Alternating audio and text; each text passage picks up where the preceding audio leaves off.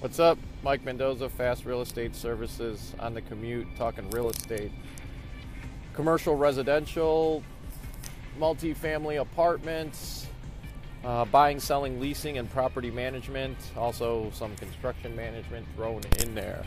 So, before I wanted to talk about this while it's fresh in my mind, I was talking to my CPA and then also listening to some podcasts about the new tax reform for real estate. So, one thing you have to keep in mind too, also as a disclaimer for me, I'm not a CPA, and this is just for informational and entertainment purposes. So, whatever I say may not be true.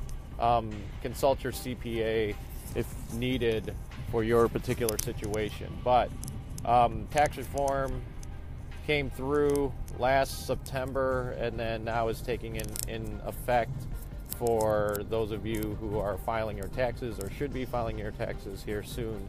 And real estate, the reason why you get into real estate is that one of the benefits is that you can avoid paying taxes on your income because you're a real estate investor and real estate has tax advantages. A few things about avoiding taxes legally is 1031 exchanges, cost segregation, and just deductions that you can take as part of your expenses during your normal course of business in real estate to offset the money you make so that you are exempt from paying taxes on that income. So cost segregation, I learned, was the ability to segregate pieces and different aspects of your property to depreciate it more rapidly or entirely. So you need to get an expert in cost segregation. Your CPA should know who does that does these studies, as they call them. So you have to have an expert come in, look at your property, and I think it's limited to properties over $500,000. So probably your multi-unit properties, or if you have a $500,000 property that you're renting out or whatever, then that might work. But mostly for multifamily properties over 100 or over 500,000 is what I'm told. That you can get somebody to come in. It has to be a third party, like an appraiser, and look at your carpet, look at your kitchen cabinets, your fixtures, and I don't know what else is included, but they, your drywall, I think, your doors, your windows, and they put a value to and a lifespan to each of those items, and then you can depreciate those items based on the life span of that particular personal property. Again, I'm very. This is why I hire a CPA. I use Sarchev and Associates in Strongsville, Ohio.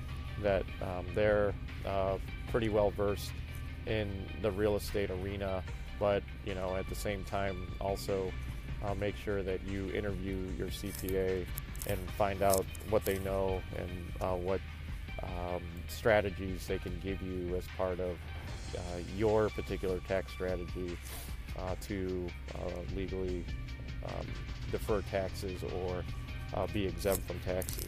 So anyway, I think typical depreciation on real property is 27 years, but carpeting may be a lot less. Your faucet fixtures might be a lot less. Your light fixtures are a lot less. So you can see that you can depreciate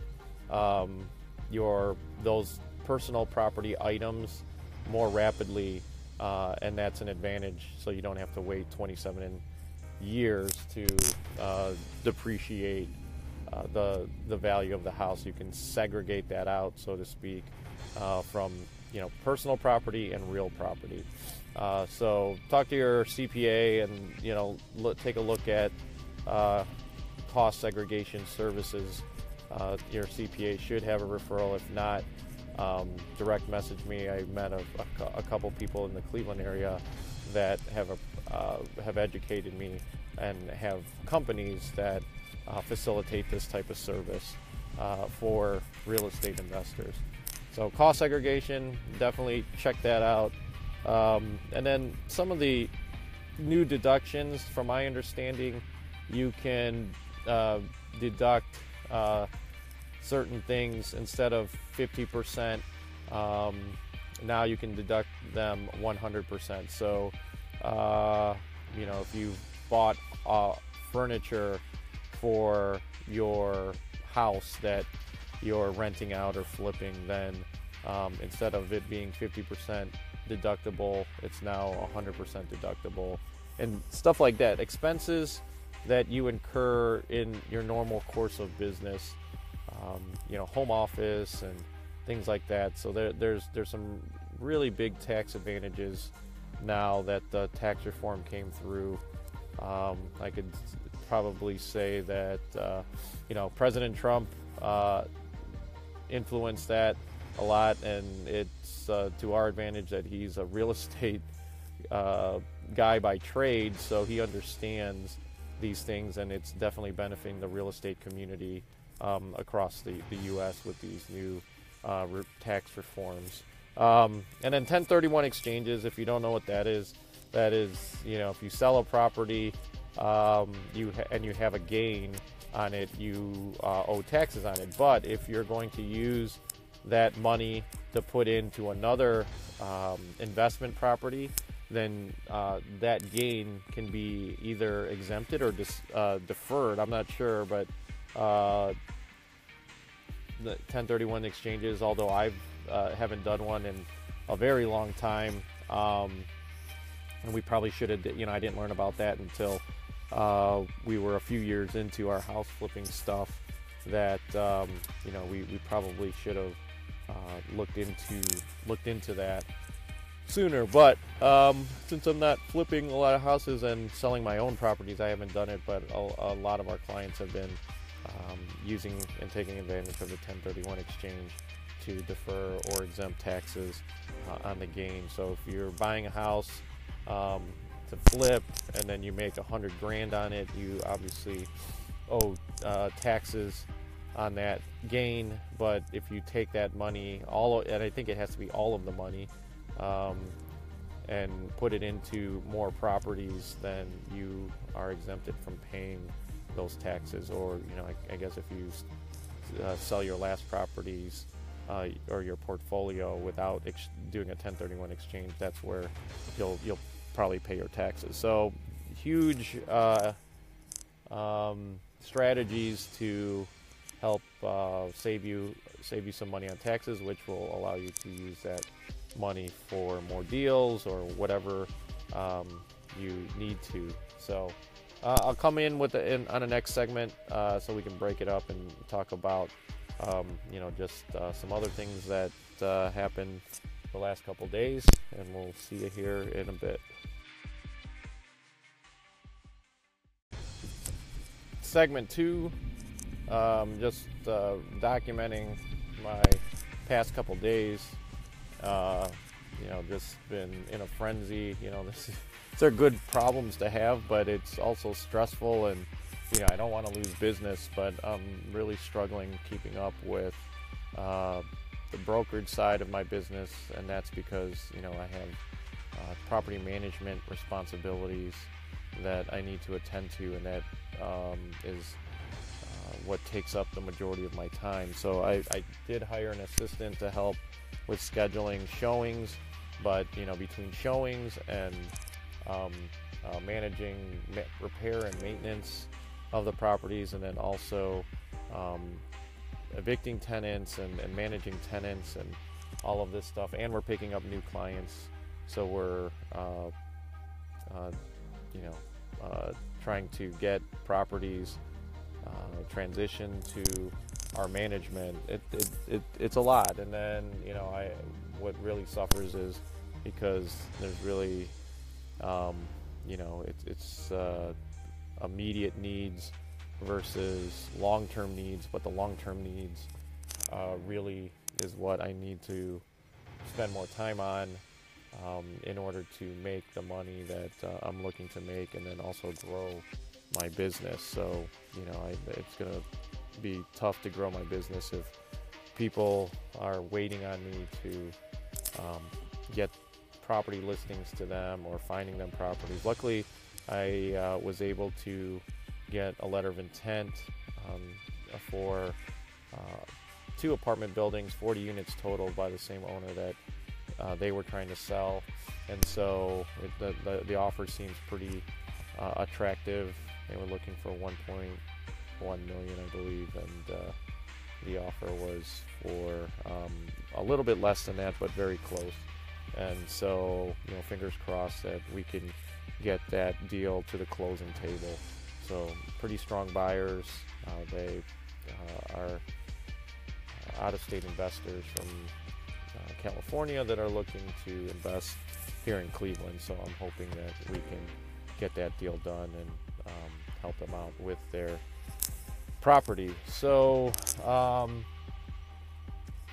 so trying to, I'm always open to suggestions. I think, what I need to do is just,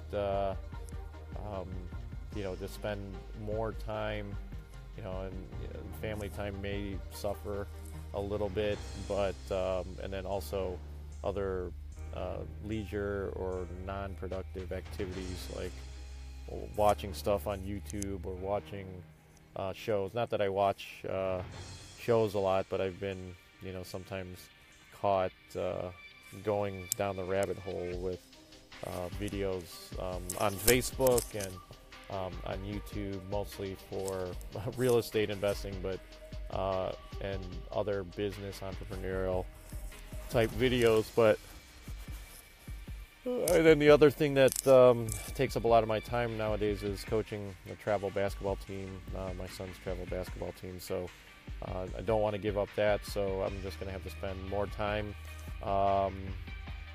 between 7 and 2 in the morning or 7 to midnight. Try to get 6 to 7 hours of sleep a night. So, so I got that window of time between 5 p.m. And let's say 11, 12 in the evening to just try to pack more stuff in there, at least for now, until I can afford to hire an assistant. Or getting new agents into the office, so I'm hoping to leverage them to work on deals, even though I might be giving up some commission on those deals to these new agents. It's better than nothing or 0% if I can get these deals done because of time constraints and things like that. So for you brokers out there, commercial brokers especially, let me know what your strategies are to get these things done, especially if you're also providing property management services and also doing a lot of consulting with your investors.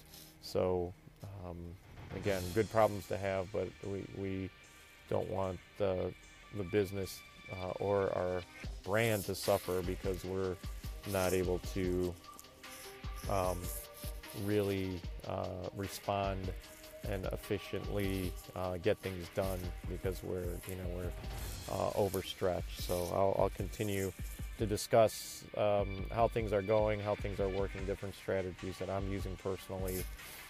We've talked about in other episodes about utilizing software tools like CRM, customer relationship management systems, and also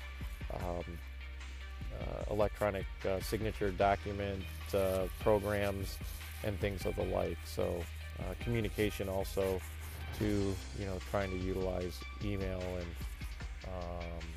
more automated ways to respond to clients and stakeholders and customers and everybody in between. So with that, I'll leave you, but